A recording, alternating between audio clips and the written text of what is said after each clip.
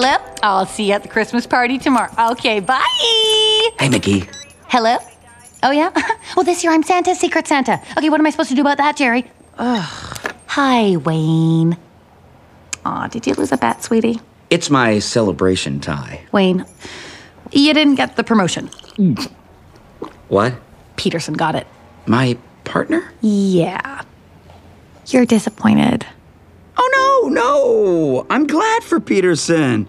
What, are you crazy? Because he was trained by me. I mean, seriously, are you crazy? I'm so glad that the big guy noticed him and not me. So there you go. Well, good, because now you have a new partner to train. In the first Prep and Landing special from Disney, we see longtime elf Wade walk right into headquarters believing without a doubt that he was getting a promotion, only to have his hopes and dreams dashed as someone below him was promoted above him. Instead of moving up the corporate ladder, he was sent out with a new partner to train on Christmas Eve to prepare the way for Santa. Disillusioned, he does a poor job, and his lack of attention to detail causes a catastrophe that they barely escape in the nick of time.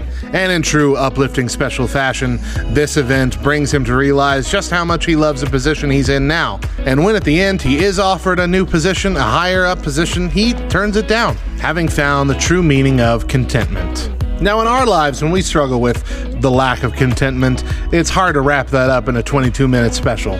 It's human nature to want more, whether that be in our jobs, financially, relationships, all of that. We desire more. It's hard to stay content where we're at. It's kind of an internal greed that we're born with and develop over time. We get antsy when things start to feel stale. Stale as a week-old cookie. Sometimes it takes for us to lose things that we have before we realize that we should be content in all circumstances. Let's look at Paul. In Philippians 4, verses 11 through 13, Paul writes, "Not that I speak from want, for I have learned to be content in whatever circumstances I am. I know how to get along with humble means, and I also know how to live in prosperity.